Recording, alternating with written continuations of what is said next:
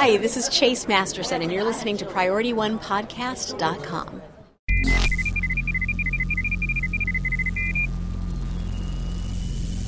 This episode of Priority One is brought to you by Sayulita.com. For more information, visit Sayulita.com. And by listeners like you. Visit PriorityOnePodcast.com for more information on how you can continue to support our network.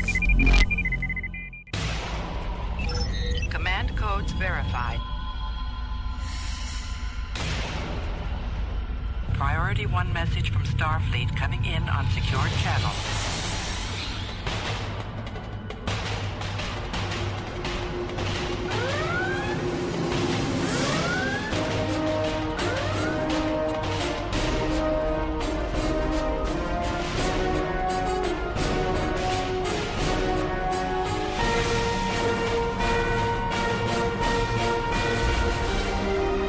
Welcome to Priority One. And now your hosts. Hello, Captains. You're listening to episode 126 of Priority One Podcast, the premier Star Trek Online podcast, recorded Thursday on May 2nd, 2013, live on TrekRadio.net and available for download on PriorityOnePodcast.com the following Monday. I'm Tony. I'm Elijah. What do we have this week, Elijah? All right, well, this week we trek out philosophy and beer. In Stone News, we continue to gear up for Legacy of Romulus with several Legacy of Romulus blogs, including number 10, 11, 12, and 13. We'll also review our picks from April's Ask Cryptic. And in Field Notes this week, we teach you some new skills in PvP combat from our friends over at the PvP Bootcamp. As always, towards the end of the show, we'll open hailing frequencies and review your incoming messages. Well, did everybody enjoy their weekend treat? Wait. You didn't know about the treat? Well, maybe if you subscribed to our RSS feed or followed us on Facebook or Twitter, you would have known about the treat. On Friday, May 3rd, we published our interview with STO lead designer Al Captain Gecko/Titanium Ass Rivera. And we talk ships, we talk Klingons, we talk Romulans, it's all there.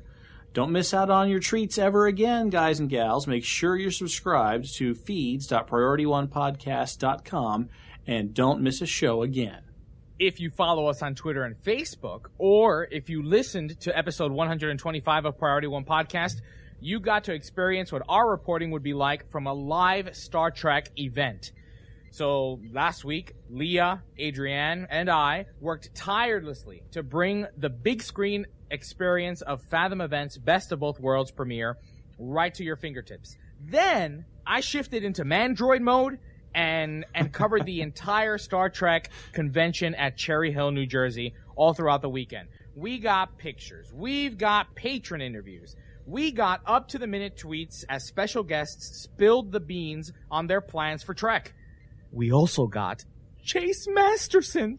Oh, squee like a fanboy there, Mr. Elijah. Go on. Do it for everyone.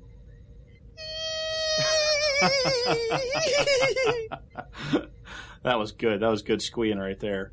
Captains, the Star Trek Las Vegas event is just 4 months away, and we're already gearing up for the big to-do. This year, we're teaming up with Trek Radio and Stoked Radio to bring you Vegas like never before on the bridge of the Enterprise.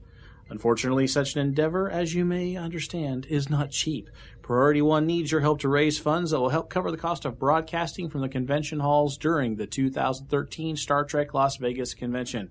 We'll have a live broadcast just as we did last year. We'll stream videos. We'll do interviews. We'll bring you up to the second coverage of this year's convention, just like Elijah did when he was squeeing all over the floor at Cherry Hill. Our goal is $700, and we need your help to get there.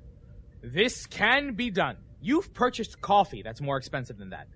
Everyone can chip in $1. We bring you 50-plus broadcasts a year, great columns from Star Trek Online community members, but we still need your help to bring you more material from the convention itself. We want to give a special thanks to those of you who have already donated to this little endeavor. Thank you so very much. Please visit our website and click on the big orange donate button on the left side of the page. You'll be taken to the secure PayPal website to submit your donation. Again, this fund is to help cover the costs of broadcasting from the convention hall. This money is not for our own personal gain, and it will not cover travel, lodging, food, or activities. Help us bring the convention straight to your computer or smartphone by donating. Our goal, once again, in case you didn't hear it the first 4 times we told you, is $700, and with your help, we can get there. How sexy was that? That intro from Chase Masterson was epic. Oh. She said it so like, you're listening to PriorityOnePodcast.com. Yes. It was good. It was awesome. It was fantastic. We're going to do that every week. She totally delivered that perfectly. Yeah, we're going to do it every week. She delivered it perfectly. She's pro. She did that so well, but it took her, you know what was funny, is that it took her 3 takes to do it. But she was like, priority, what is it? I'm like, look at my shirt. It's on my shirt. You can look at my... Look at me. But then again... Look at me, Chase Masterson. It's written all over me. I think that she did it on purpose because I totally messed up her name. I think she did it on purpose because I totally messed up her name. Revenge. A subtle, So she's like, it's going to take me like 4 times to skip PriorityOnePodcast.com because you said Chase Masterson. I totally fumbled that. But anywho, we rely on donations from our community, and hopefully we can get more of those types of plugs. We mention it every week, but we are looking for talented individuals to help grow the Priority One team. Whether it's in audio, whether it's in video, community management, writing, you name it. This organization is built by volunteers, and we could use more talent to help grow our little organization.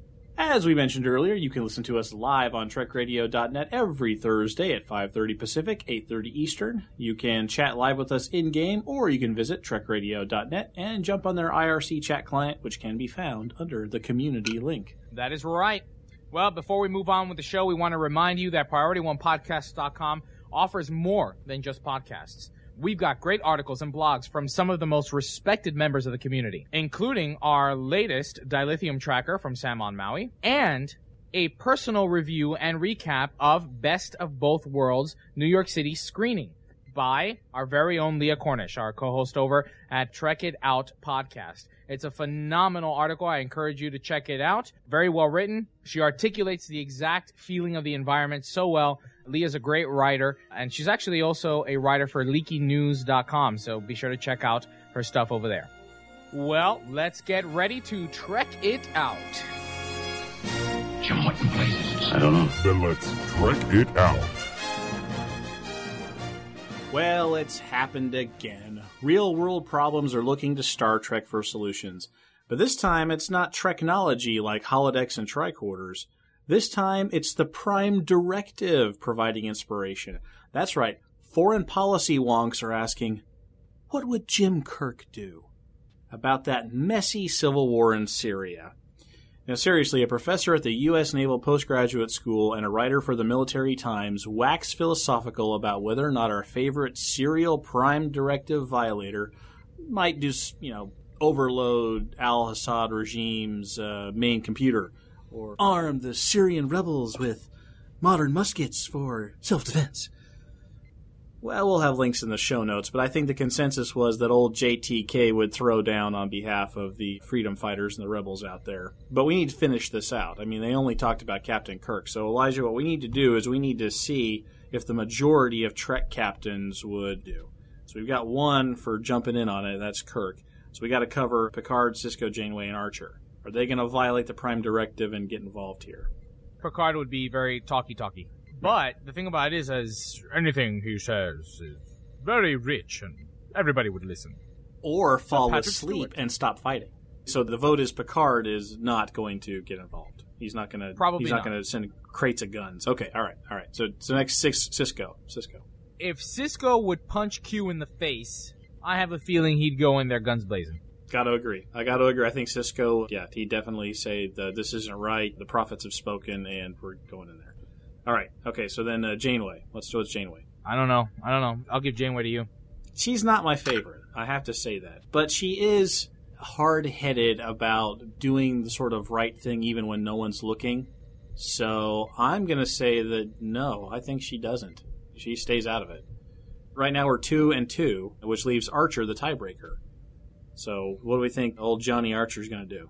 I think he's going to get together with Sam and work out something to save the past. There we have it, ladies and gentlemen. I believe that we are 3-2 for intervention. So the Trek captains will jump right in with both feet. All right. So this one is for our adult friends out there, those of you who are 21 and over in the United States. Also, from the shameless capitalism desk. A Canadian company is gearing up to sell a Montana-brewed fermented beverage just in time for the big JJ Trek premiere. Are you sitting down for this? Are you ready? Okay? Because here it comes. Vulcan Ale. Oh, that's right. You can sit down on a hot summer's day and enjoy a Vulcan Ale. It's being touted as the first and only CBS-licensed Star Trek alcoholic beverage. Now, that might be true because the Romulan Ale Lager, brewed by an El Salvadorian company, was probably licensed by Paramount or Viacom. In contrast, though, this CBS-licensed Vulcan Ale is an Irish Red. Listen, I am super-duper looking forward to this. I am not a beer snob as much as I know about my wines, but I don't even really know about my wines too much. But I do like a good brewski. And hopefully this isn't bad beer being labeled Vulcan Ale. So far, people enjoy it. I'm a big fan of ale. I like my ales. I like my amber ales, my lagers. Yeah. I'm not a big Pilsner fan. I'm looking forward to this. I have high hopes for this, but unfortunately it's only being distributed in Canada right now. Are you sure it's only being distributed in Canada? Because that's what I was curious about. That's what I took from the article when I read it. So I think it's only being distributed in Canada right now. It hopefully can make its way south of the border.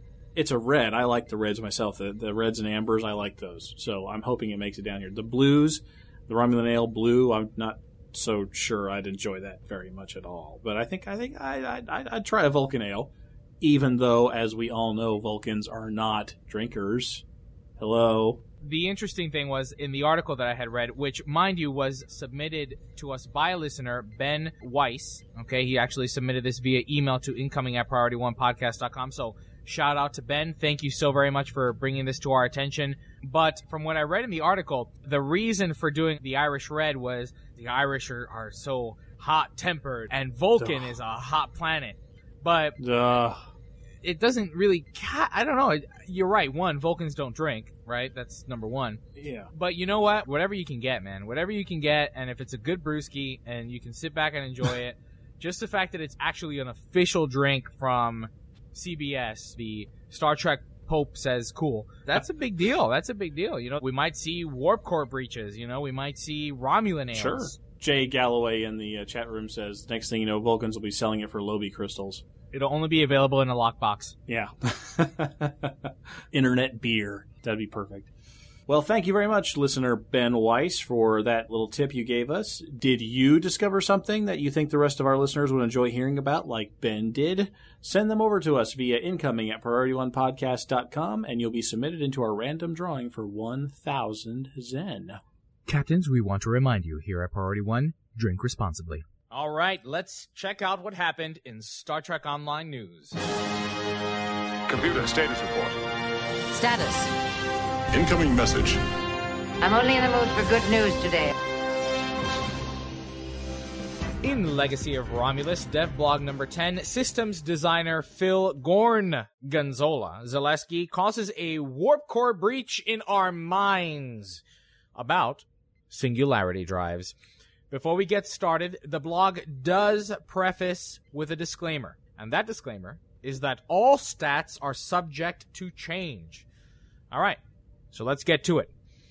According to Star Trek Online, Romulans do not use the more familiar matter-antimatter warp core used by the Federation and Klingon Empire. Instead, they have a singularity warp core. With so little in quote-unquote canon to go by, this offers the team more flexibility on how the new mechanics, for Romulan players of course, will work. With this new Singularity Warp Core comes 5 new Singularity powers that can be executed after enough energy has built up during combat. In short, according to the blog, Singularity energy builds gradually while in combat. Singularity will not build if the Warbird is cloaked. Singularity energy slowly decays while outside of combat. Singularity energy will determine the potency of the Singularity power used. Using any Singularity power will completely deplete your Singularity meter and prevent it from filling for a period of time. All Singularity powers have a shared cooldown, as they all depend on Singularity power to be used. So let's give these powers a quick rundown. Like we mentioned earlier, you'll have the chance to learn 5 new powers, 1 at each tier. However, according to the article, the exception to the rule is the fighters. Those ships will have access to a single specific singularity power. First one is a player-based area of attack or area of effect damage, plus a damage over time called the Plasma Shockwave. It's enhanced by your particle generator skill, and the power releases a massive blast of plasma energy, and it deals some initial plasma damage with that, as well as amount of DOT damage to anybody within 5 kilometers. If they're unlucky enough to be in that close, you can nail them pretty good with that power. It's been one of my favorites on the beta test. This power's radius and damage makes it excellent for clearing out those pesky fighters, shuttles, mines, just about anything that's small and fragile. And it also deals a respectable amount of damage to larger enemies, especially if you get those shields down. That's when I like to use it. The second one available is called Quantum Absorption. I haven't had a chance to play with this one yet. It grants you a large amount of temporary hit points, which prevents damage to your hull if your shields are down. And it has an instant shield heal along with it, and a periodic shield heal over time. According to the article, the power is an excellent choice if you're near defeat or if you need to absorb an alpha strike. Up next is Warp Shadow, that acts to confuse your enemy. When you activate the ability, you execute a short-range subspace jump to a nearby location and create a number of shadows, warp shadows. These indestructible copies of yourself are intended to confuse an unsuspecting foe. Hopefully they attack them instead of you. Now, does this work best in PvE, or, in other words, if you're in PvP, will another player easily identify the real ship?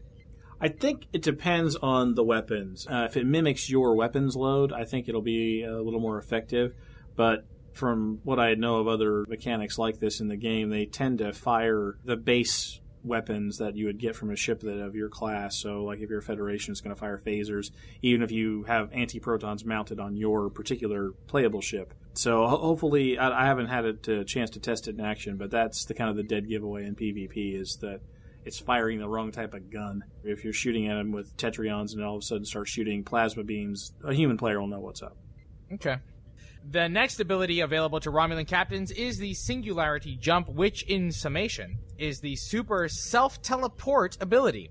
According to the article, upon activation, you will deploy an expanding singularity at your current location before executing a subspace jump 5 kilometers away. Enemies near the singularity will be drawn toward its center and will have their accuracy, damage, and perception dramatically reduced. Additionally, affected enemies will become decloaked and suffer minor kinetic damage over time. So, this is pretty much a gravity well on steroids, right? Oh, I like this one. This one sounds like fun. The difference is, of course, the gravity well, you can shoot it out over there and get it going, but this one's going to be focused on you. But then you jump out of the way. So, get everybody in nice and close, and then pop it on them. That one will be fun. Lastly, Romulan captains will have access to a power called Singularity Overcharge, which literally overcharges your energy weapons for a short time. The trade-off is that it drains power from your Singularity core, so if I understand, you slow down, ergo losing defense bonuses. Additionally, this power duration is brief, so it's critical to make sure your intended target is within range of your firing arc before activating this power. At the end of the blog, Gorgonzola provides a chart that details the singularity powers that are available to the announced Romulan ships. So be sure to head on over to www.PriorityOnePodcast.com for links in the show notes. So in general, what do you think of the new abilities? Do you think some of them are overpowered? Any that you find might be more useful than others? You see, me personally, I'm not a fan of the plasma boom. Not a fan of plasma boom? The plasma shockwave. The plasma shockwave. Why Elijah no like plasma boom? What wrong with plasma boom, Elijah? I don't like boom. Boom, bada boom, big bada boom. Big bada boom. Well, just get your multi-pass out there and buy yourself a higher level ship so you can get access to that singularity jump, which Admiral Tade in the chat room tells me that it's not really good. It needs to be tweaked. The damage is small, and the pull's only really good when you're up at the highest tier, the level 5. So we've got one vote that says that Singularity Jump, the gravity well on steroids, needs to be given an extra shot of medicine to make it a little tougher. I like the Plasma Shockwave. I've announced my intention to run my Romulan character 1 through 40 in the first ship, in the little junker. I'm going to do them 1 to 40 in the junker, and so I think I'm only going to have Plasma Shockwave, so I better learn to love it.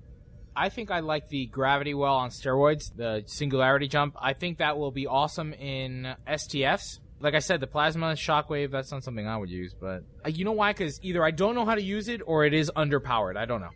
Well, could be user error. Let's not eliminate that possibility. It could be a very, very bad case of ID10T error. Oh, yes, ID10T error. You do not want to have an ID10T error. There's also problems with the operator of the graphical user interface. That one is bad as well. You know, boy, if you have either one of those, it's expensive to get rid of, let me tell you. Well, moving on to Legacy of Romulus Devblog number 11. Subscriber bennies are all detailed here thanks to Steve, Salami Inferno, Rakasa Jr.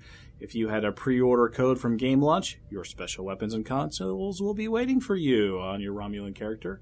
Current and former monthly subscribers are getting their free Vice Admiral ship tokens, plus all the usual goodies that gold status brings. Lifetime subscribers are indeed getting a playable liberated Borg Romulan, along with instant access to all of the veteran rewards. One note on those vet rewards, they have not finished making some of the goodies yet, like the 1,000-day veteran ship.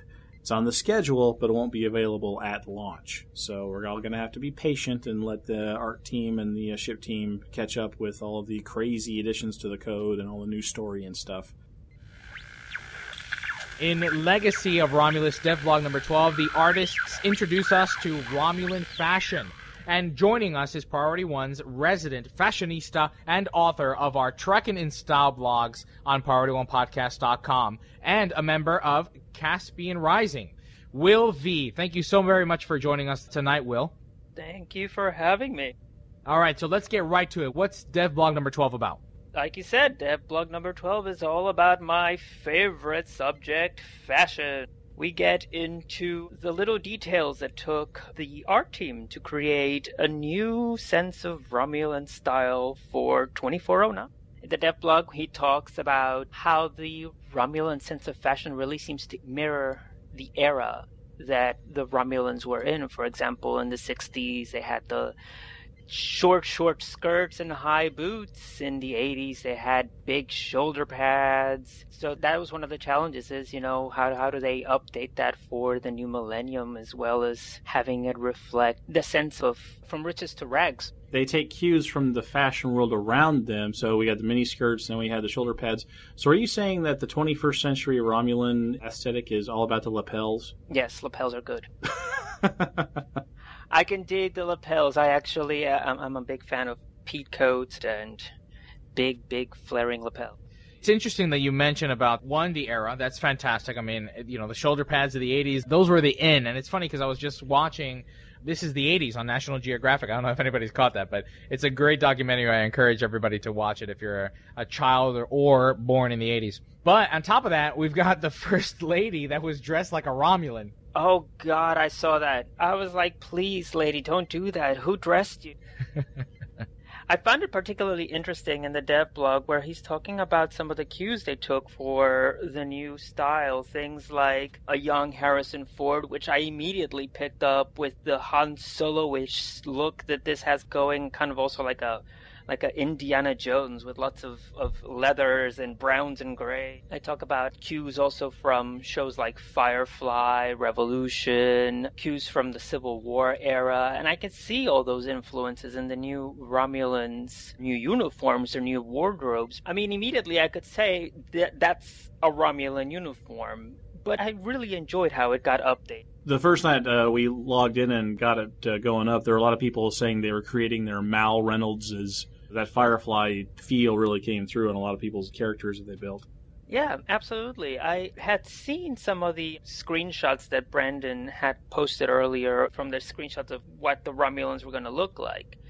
And I kind of could see what they were going for, but it's a look that's also instantly recognizable as Romulans. The shoulder pads are not as over the top as the ones in Next Generation, but you can kind of still tell that there's some prominent. There's also the obvious checkered, square patterns to their chest pieces and whatnot. They also mention sashes in the dev blog. There are some NPCs that have unique shoulders and unique capes sort of sashes that I'm thinking will probably be part of the veteran rewards that will be included later on when the expansion launches for Romulan.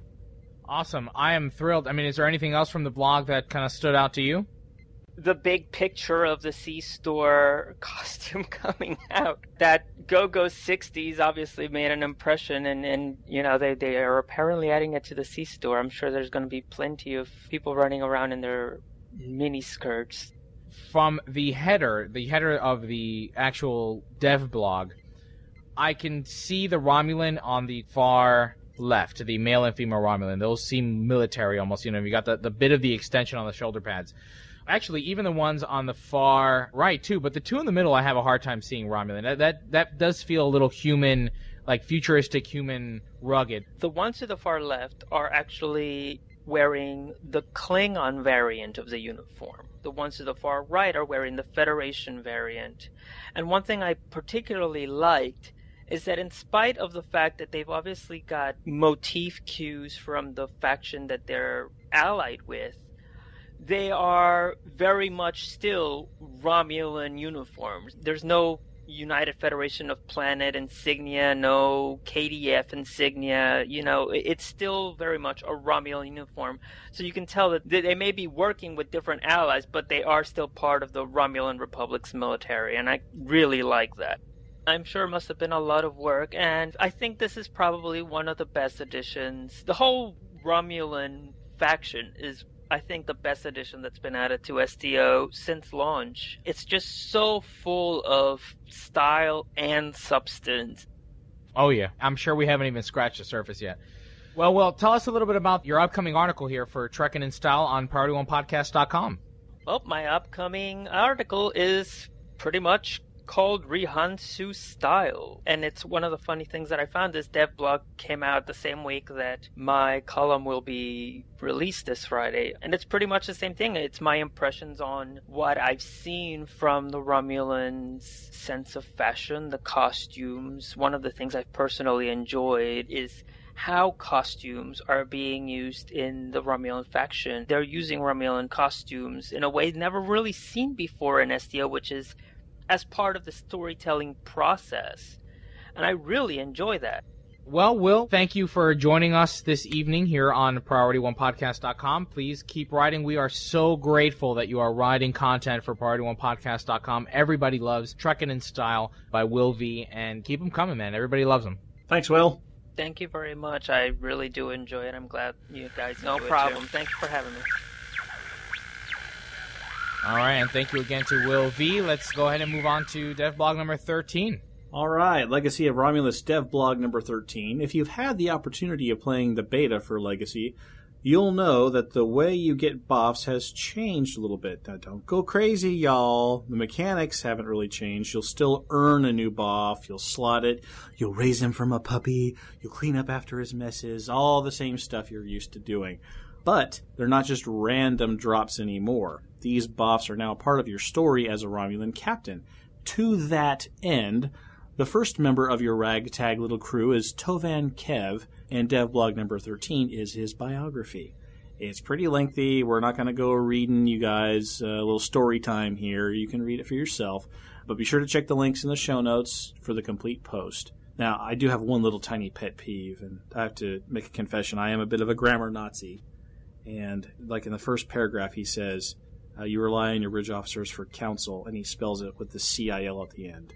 And I just stopped reading. I couldn't do it. I couldn't go on. I couldn't do it, Elijah. Does that make... Wait, you stopped reading I couldn't do it. You... Counsel? Counsel is a group of people that gives you advice. If you want to go to somebody for advice, that advice is counsel with an SEL at the end. Does that make me a bad person, Elijah, that I stopped reading? No, but Brandon, get on that so that Tony can read that article. Yeah, it's too much. But I mean, all my grammar Naziness aside, I mean, what do you think? Is this the way we should have been getting buffs all along? Should they have been a part of the Federation story, a part of the Klingon arc? Should your first bridge officer be the guy that watches your back and is your loyal and true warrior friend? I mean, should that have been happening at the beginning? What do you think? I think it's a nice touch. It pulls away from the flexibility that I have to mix and match my buffs. But I think maybe for the first bridge officer, for your very first, there should be a little bit of a story to it. There should be a little bit of a relationship developed there. The rest of the team, interchangeable, whatever. But your first officer, there should be a bit of a backstory to it. And I like that. I think they continue to do that throughout the course of the Romulan story. And so the rest of your bridge officers are part of the story, and you put together this ragtag crew.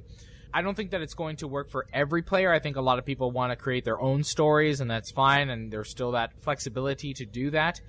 But I think this is a nice start, and I would love to see maybe in the Federation, if they ever did a digitally remastered Federation or Klingon, well, actually it might come for the Klingon, that your first officer be part of a story. You got to go save him or something of that nature, and maybe it's a unique name every time, so that way it's not the same first officer for everybody and their mother. Yeah, well, it's a good teaching mechanic, really. I mean, you can do a lot of story exposition and explanation of the world that you're in through strongly written bridge officer character. I think it's a good mechanic. Yeah, I agree with you. I hope if they go back and redo the Fed tutorial one day, they put that kind of buddy along there with you, at least for the first 10 levels, so you can get your feet wet in the Star Trek Online universe. Maybe they have it, like you said. Maybe they got it for the Klingons this time. I think that'd be a good thing, but we'll have to see when we get that stuff rolled out to Tribble. All right, up next is our Spotlight on the Foundry. This week's Spotlight mission is Shipwrecked by author Greg 247. It's a KDF mission that pits your warrior skills against the conniving Romulans for control of a vast energy source. Tony, you got a chance to play the mission, huh? I did. I played the mission earlier, and it's solid. I gave it 4 stars. I was bothered by 2 things, though. One of them was story-based, and one was kind of a technical Foundry thing. I'll start with the technical one first. They spelled council wrong! The mission was over when it started. I managed to repress my grammar Nazi tendencies for mission. I give people a little bit of leeway for that kind of thing on the Foundry because we're all amateurs out there, right? But for the dev blog, on the Star Trek Online page, I mean, come on, people. Let's use a dictionary. Crack one open. But I digress. Anyway, my first beef, I'll start with the technical thing. It's a Foundry thing that I kind of notice on a lot of missions. If you're going to have NPCs that launch Thalaron mines at you, please, for the love of Pete, give me a respawn point so I don't have to run all the way back from the beginning of the map. I mean, a Thalaron mine's going to kill somebody at some point. There's just the critical hits are too hard, and it just zaps you, and it's going to happen. So throw me a bone here, people. Give me a respawn point. The second one was kind of story. Little spoiler here. I'll give you a 3 count. 1, 2, 3. Okay. At some point, your brave warrior KDF guy surrenders to the Romulans. No way. No. No way. Not my brave Klingon warrior. I mean, I understand for the plot purposes why you have to come under the control of the bad guys at a particular point. I mean, I get that. But do something else there, KDF authors. Do anything else there. Make it poison gas, stun grenades, tornadoes, lava flows, whatever. Anything but surrender.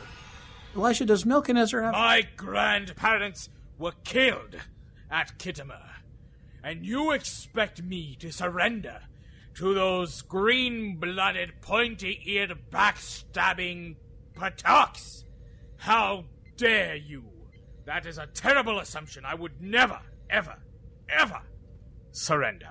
They would suffer at the tip of my blade. I would tear out their hearts with my bare hands.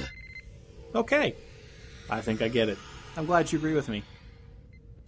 But otherwise, it was a good mission, well worthy of the spotlight. Worked well. He had some really great maps, did some good stuff with some custom buildings and maps that he made. Good mission all around. Go play it. Shipwrecked by author Greg 247.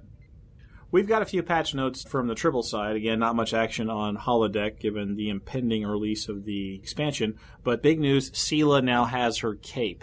Yes, Will V will be happy to hear that. I think Zeronius Rex out there is crying for help because she went on for several lines. It was pretty funny about the importance of Sela having her new cape, and I recommend that everybody hit those patch notes over there to read that. But I think it's a cry for help. The pressure's getting to her. She's starting to be a little crazy, so everyone be nice to her over there because she could crack at any time. You've been warned. Also, we've got tons of tweaking to powers and mechanics that are going on behind the scenes as they kind of update the game itself for the expansion. So everybody should get over to Tribble and test out the new powers and mechanics they've got. And Thomas the Cat, the man is a machine. Elijah, you think you're a man droid? No. Thomas the Cryptic Cat is a Mandroid, because he's done more stuff to the UI, and as soon as the servers come back up, everyone should go check out his changes to the UI as well and give him some feedback.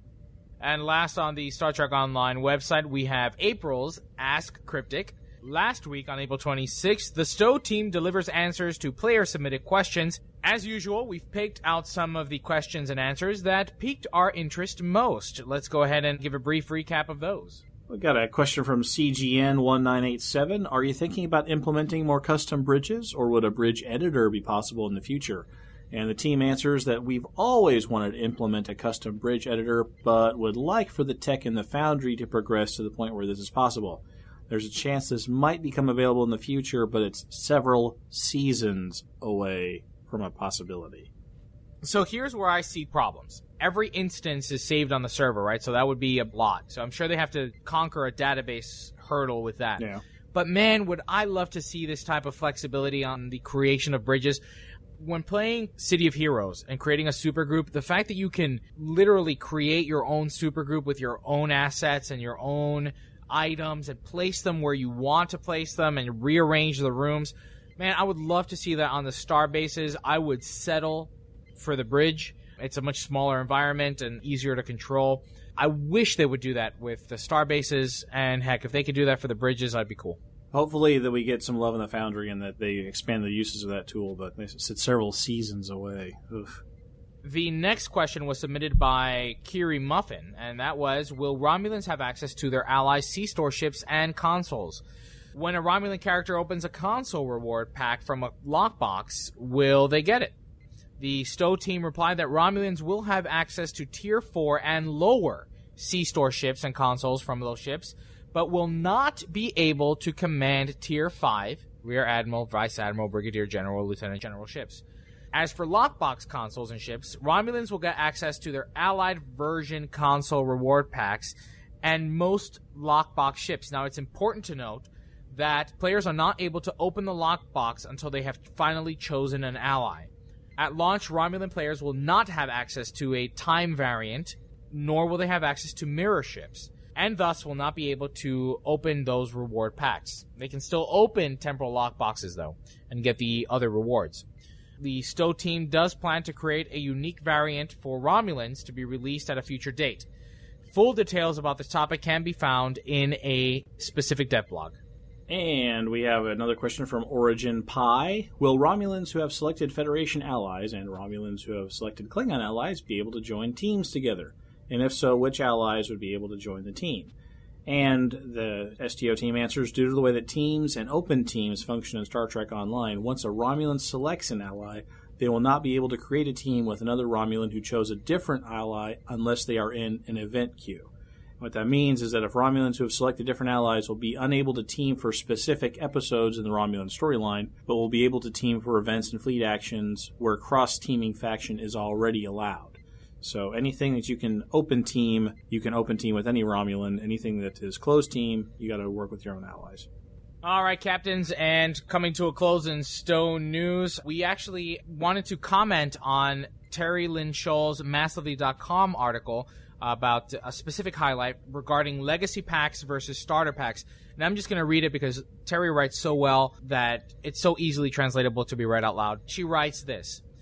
She wants to clarify that unlike the Neverwinter packages Cryptic is offering, the STO Legacy Pack already contains everything in the starter pack, so there's no reason to buy both. However, if a player buys the starter pack first and then changes her mind and she decides she wants the Legacy Pack, she still can.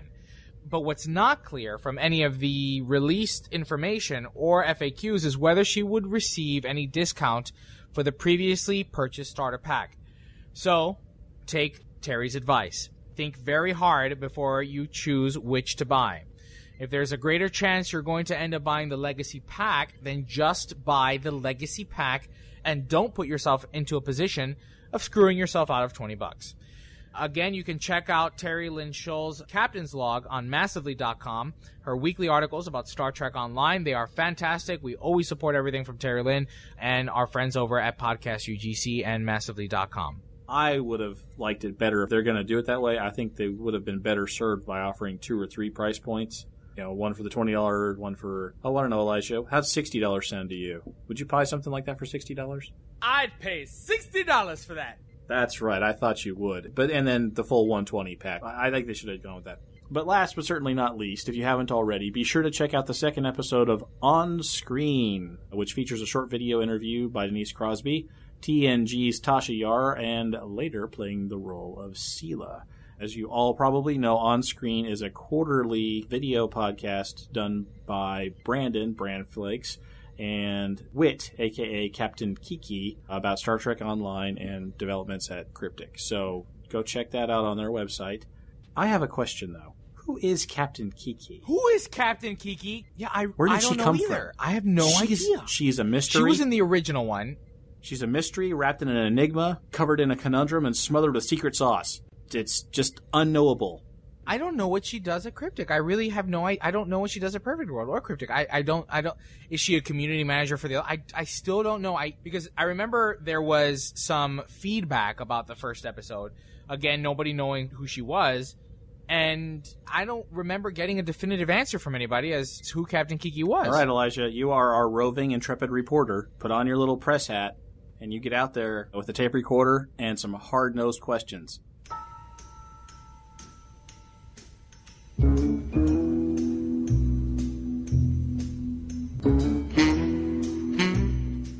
Here we go. She's Perfect World Entertainment Public Relations, so she handles PR. That must be a tough gig, man. More power to her. Woo! My hat is tipped to you. Your reporter hat. All right, Captains. Well, that wraps up Star Trek Online news for this week. Now it's time to educate you on PvP combat with this episode's Field Notes. I'm sure there is an answer. Well, better get some facts. All right, joining me for this episode's Field Notes segment is Pax Ottomana from the Turkish RP Heroes and instructor over at the PvP Boot Camp. Thank you very much for joining me this episode, Pax. Thank you for having me. All right, so what are we going to be learning this episode? Well, with the experience that we've had in our involvement with the PvP boot camp, there are 3 points that are broken down into 3 subsections, and I think the first one would be a beginner setup, the second would be team coordination, and the third one, of course, and most importantly, overcoming intimidation. All right, so this is very much an introductory course into PvP, getting people's feet wet, so to speak, before they join the PvP boot camp. Exactly, yes. All right, so let's talk about beginning here in PvP. How should players prepare before walking into PvP either in a match or to the PvP bootcamp? What should they already have in their back pocket? Well, I've broken down the beginner setup into 3 little subsections, and it's captain types, bridge officer layouts, and ship types. And this all revolves around the synergy that's involved with PvP and overall consensus. The general understanding is that if you mix it up as much as possible, if you have like a rainbow effect of abilities, captains, you name it, if you just mix it up, if you make it into a mosaic of performance, like an orchestra of abilities and so on and so forth, you're going to get the best results. So having said that, I would say captain types. So you want to have at least 2 science, 2 tacticals, and maybe an engineer or wild card is what it would be called. So if you're playing with a bunch of friends, that would be probably ideal in that situation. If you're a lone wolf, if you're by yourself, bridge officer layouts, for instance, would be a keen focus for you to even begin from, I would say. Of course, the ship type makes a difference, but general thinking, PvP Bootcamp is oriented towards encouraging those to approach one another, networking a everlasting relationship. The bridge officer layouts, of course, if you're flying a tactical, you want to have the maximum amount of damage output. So you want to complement your team as the DPS guy, as the damage guy. So you want to have an Omega, you want to have a rapid fire in there, you want to have TAC teams in there. So when you're able to throw down an immaculate amount of damage and you're called down to do it, this is basically where you come in. As far as a science captain is concerned, you want to bring in a specific kind of focus, be it scramble sensors, TBR, all the commander abilities. You want to make an emphasis on what your commander science ability is going to be.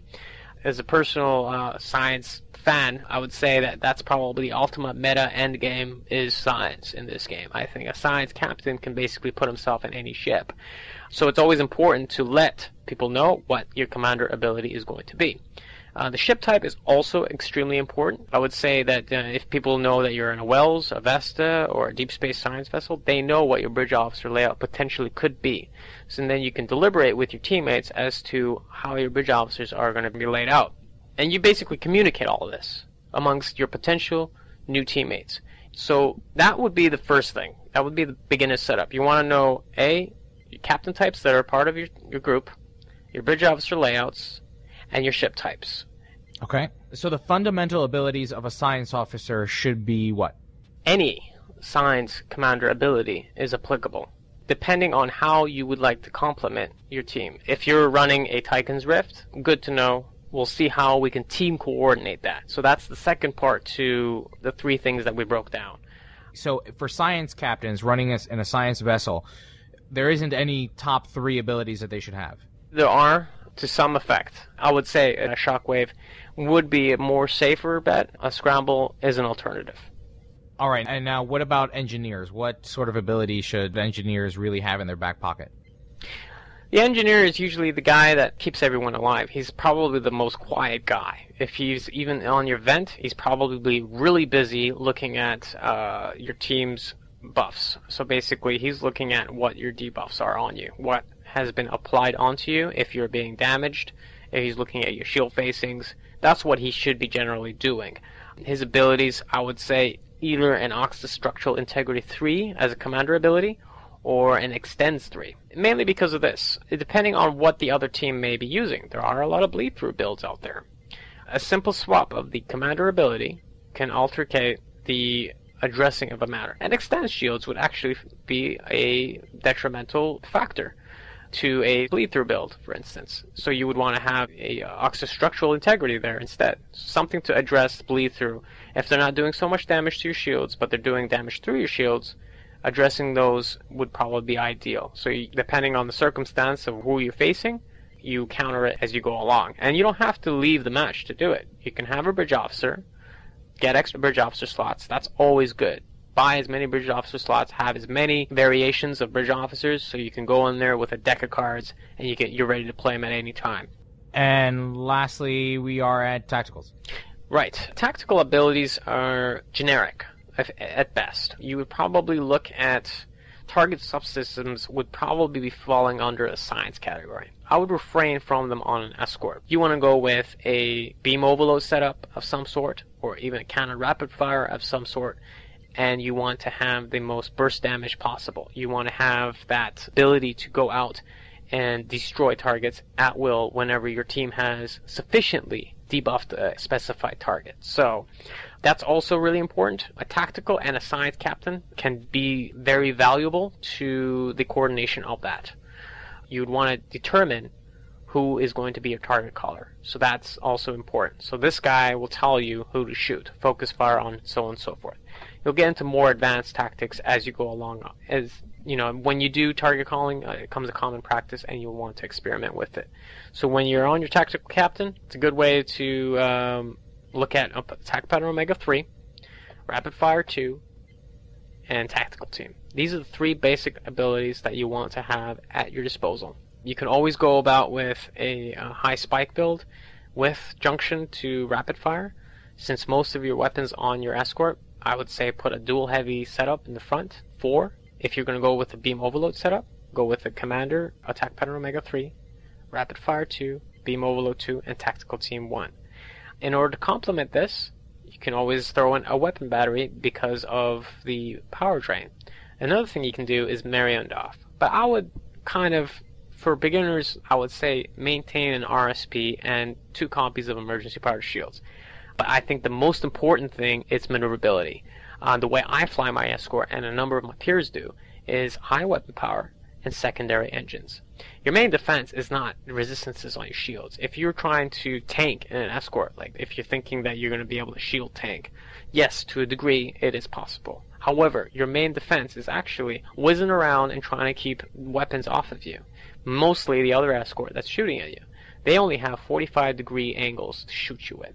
If you are debuffed, if your movement is debuffed, ask for a cleanse. If you are, let's say, warp plasmid, ask for a hazard. If not, use your own hazard, which would be very effective.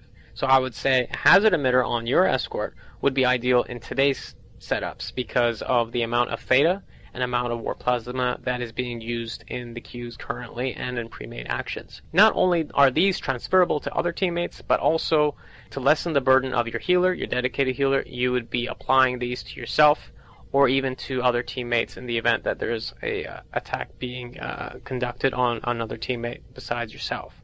So attack pattern Omega 3 with rapid fire 2 with all 4 cannons across, or with a single beam overload and a single dual beam bank in the front would be a basic setup, and 2 copies of tactical team. Okay, awesome.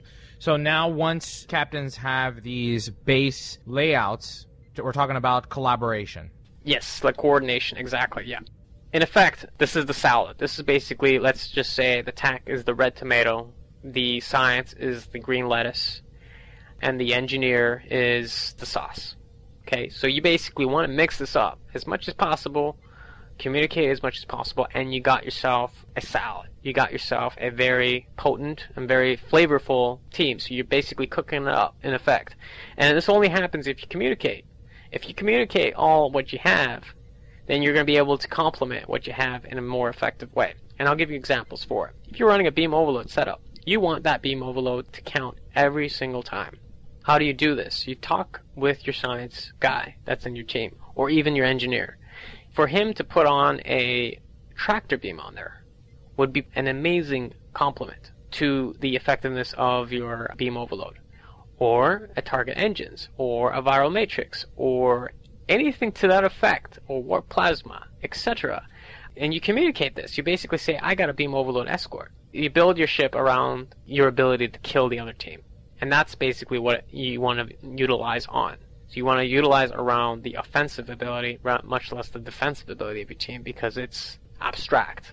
Defense is abstract, and offense is exclusive. So make sure that you revolve around the exclusive idea of how you would complement in effectively destroying the other team's team members.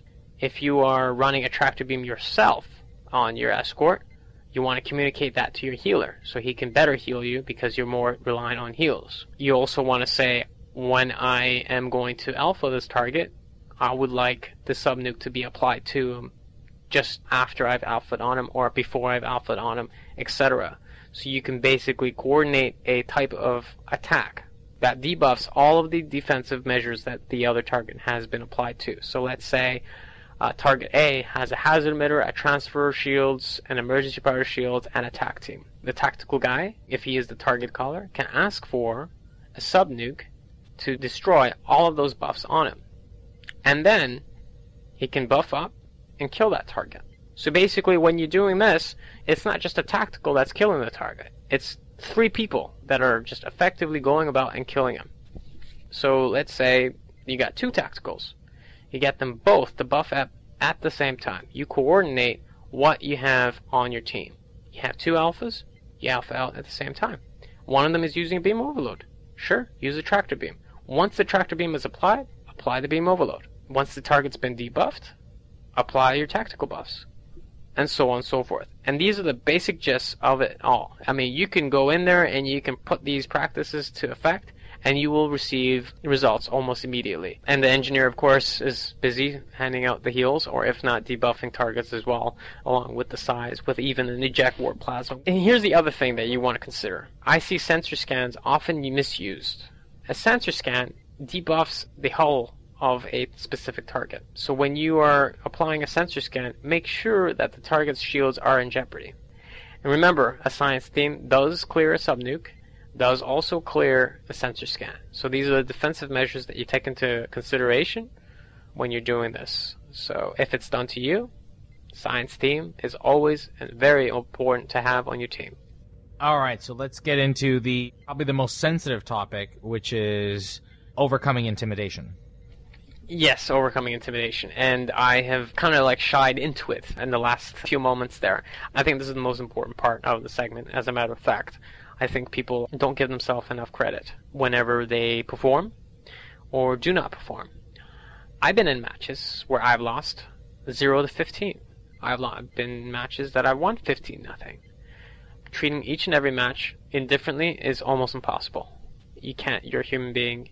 You want to triumph, you want to be good, you want to have fun, you're competitive, you are all of the above. However, overcoming intimidation is a separate factor. Segregating your attitude from self-critical matters is absolutely the most important thing to do. I'm not good enough is probably one of the most thrown around words. Even in my own fleet, I have it said to me all the time. A lot of people come up to me. If you have players like that in your community, get those guys to overcome that intimidation through various means. For instance, a crack planet is the map, and a very talented captain or escort pilot would get into a escort, most likely a Defiant or a bug ship or something that's very quick and maneuverable, with no shields. And the only thing he would be allowed to do is use his attack Pen and Omega and his evasive maneuvers. His job is to stay alive, whereas the other team member is to try and kill him. The trick to this is actually the rocks in Crack Planet.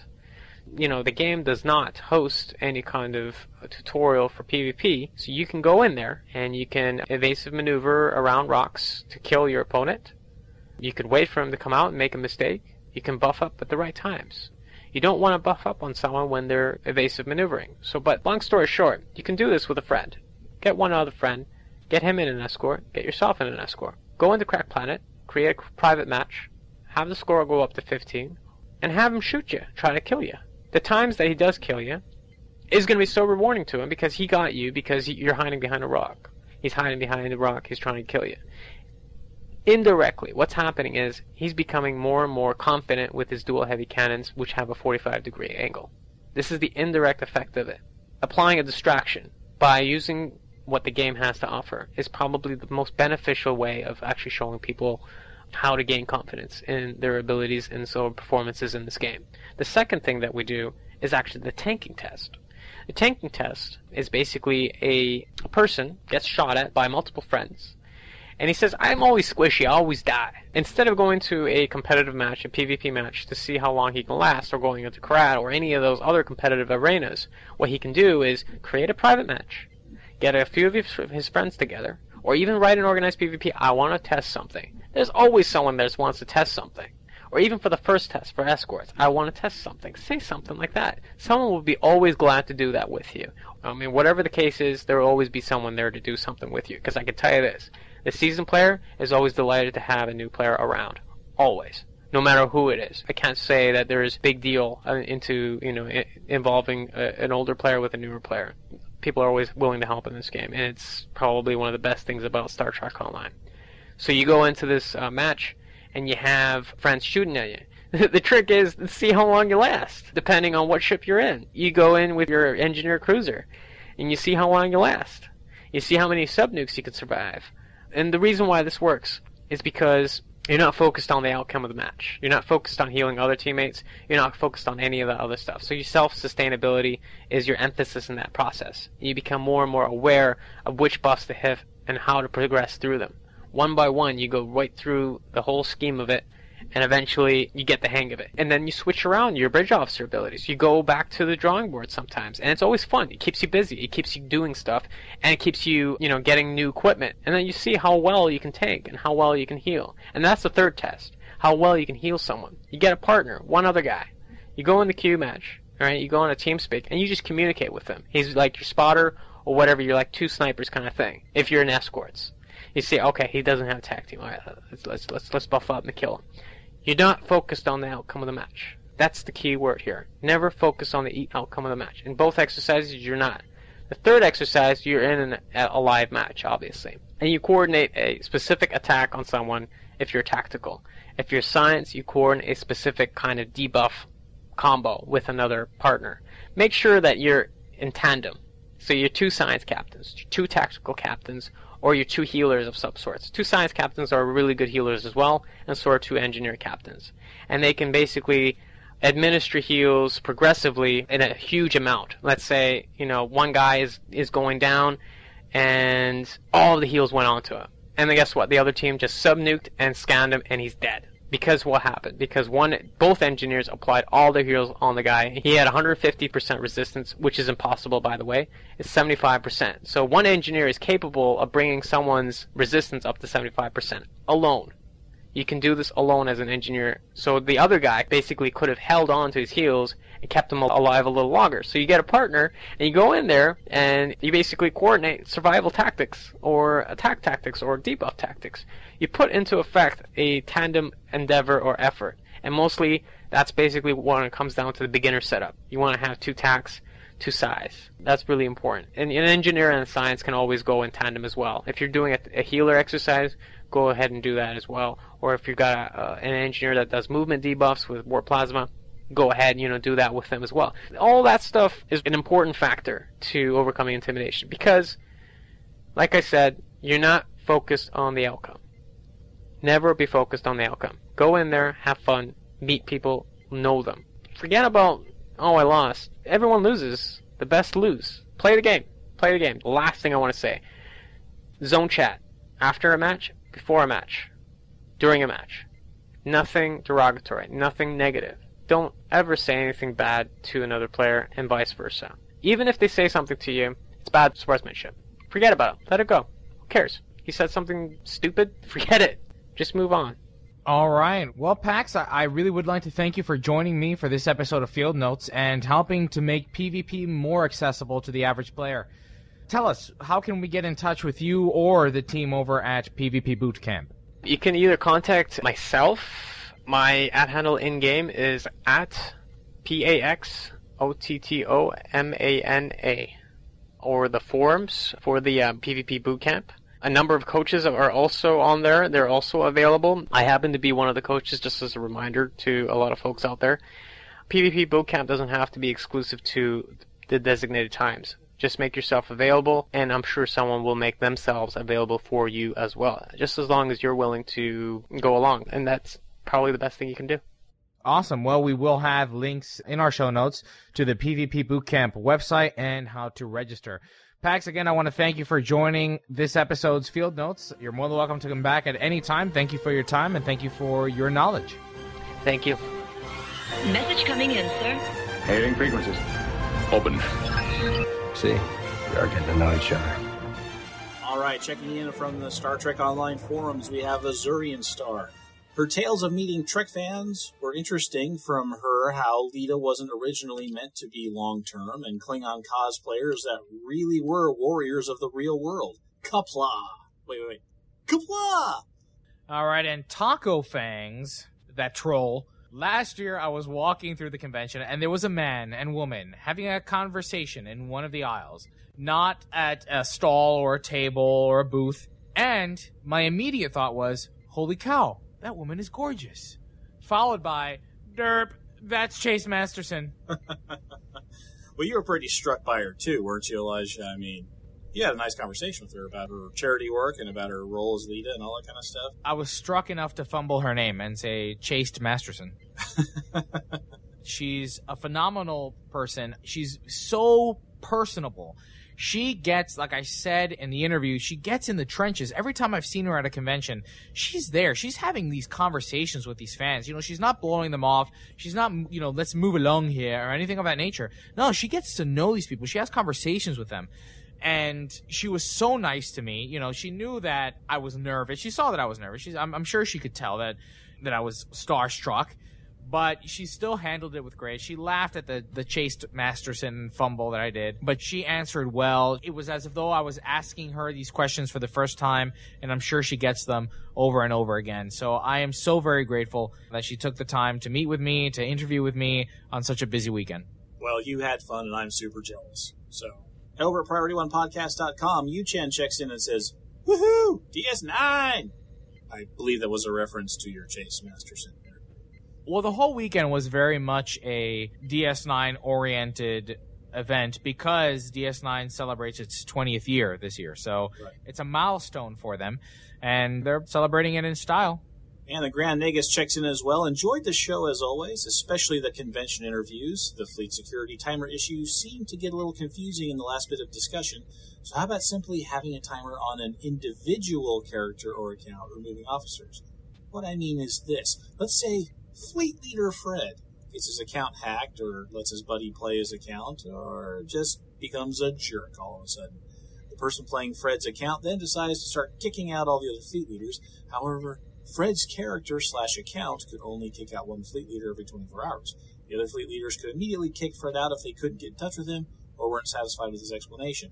There should also be a 24-hour time period before any new fleet leaders could use kick powers, meaning Fred couldn't promote some other guy as a leader and kick someone with them. Hope that makes sense.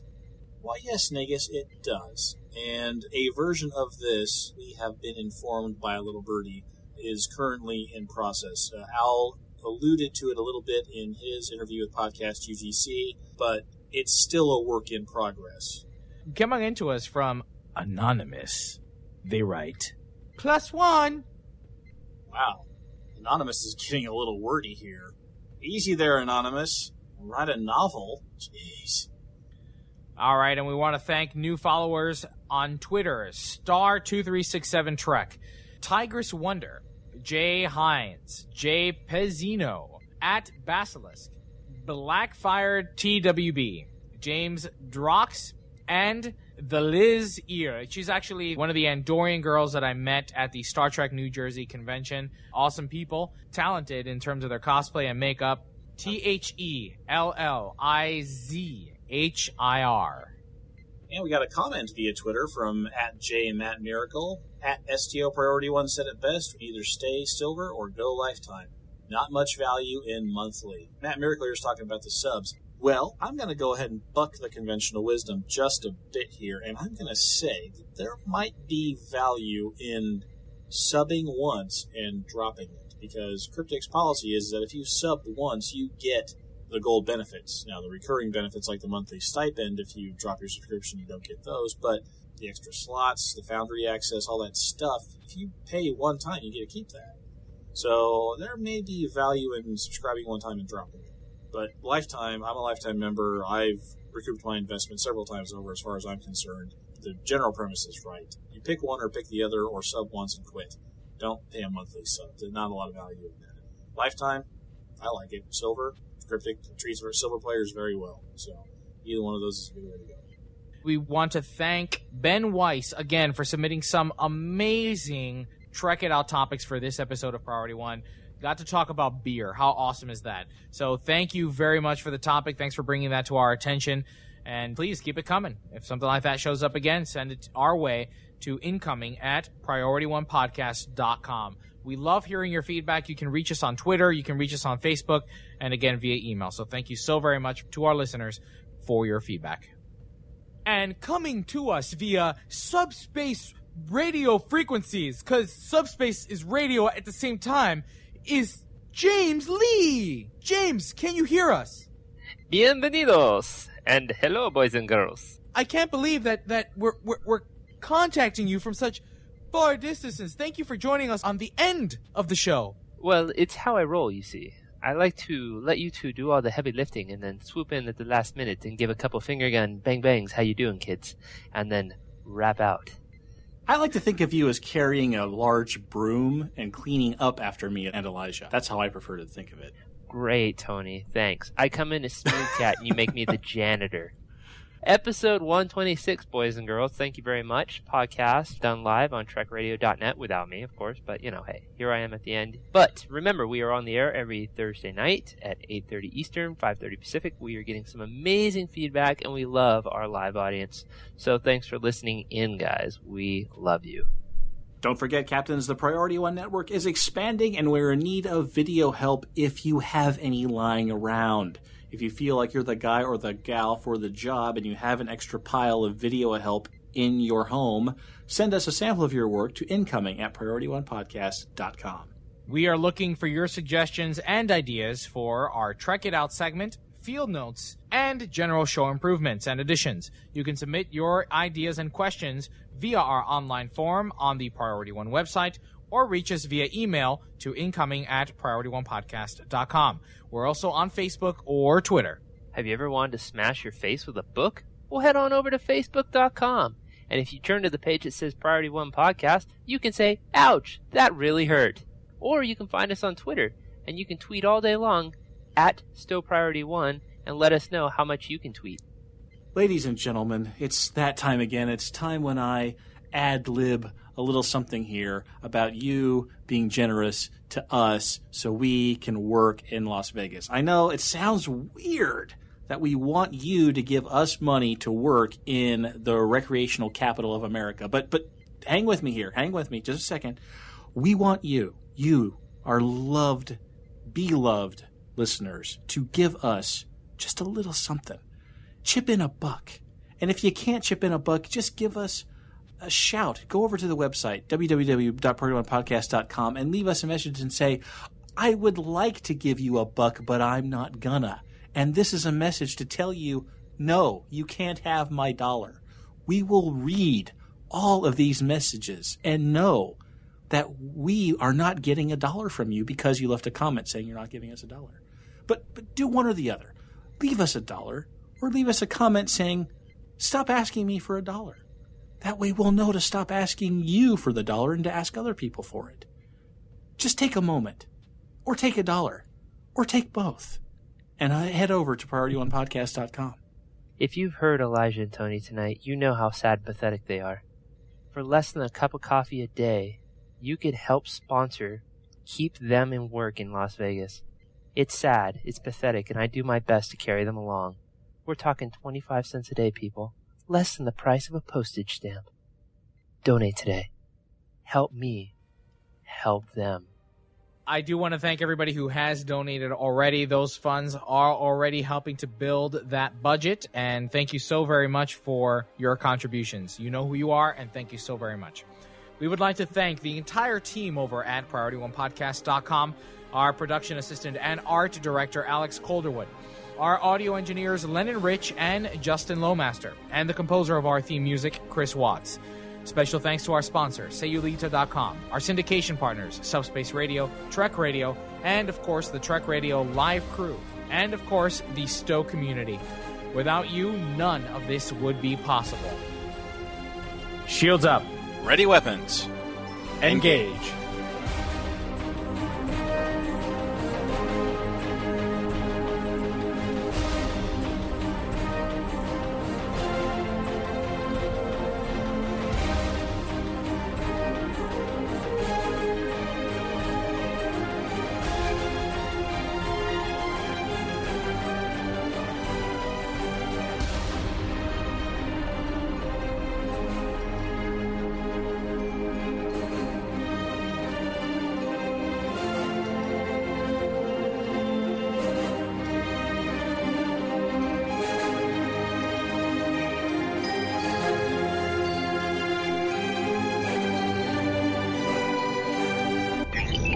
Transfer complete.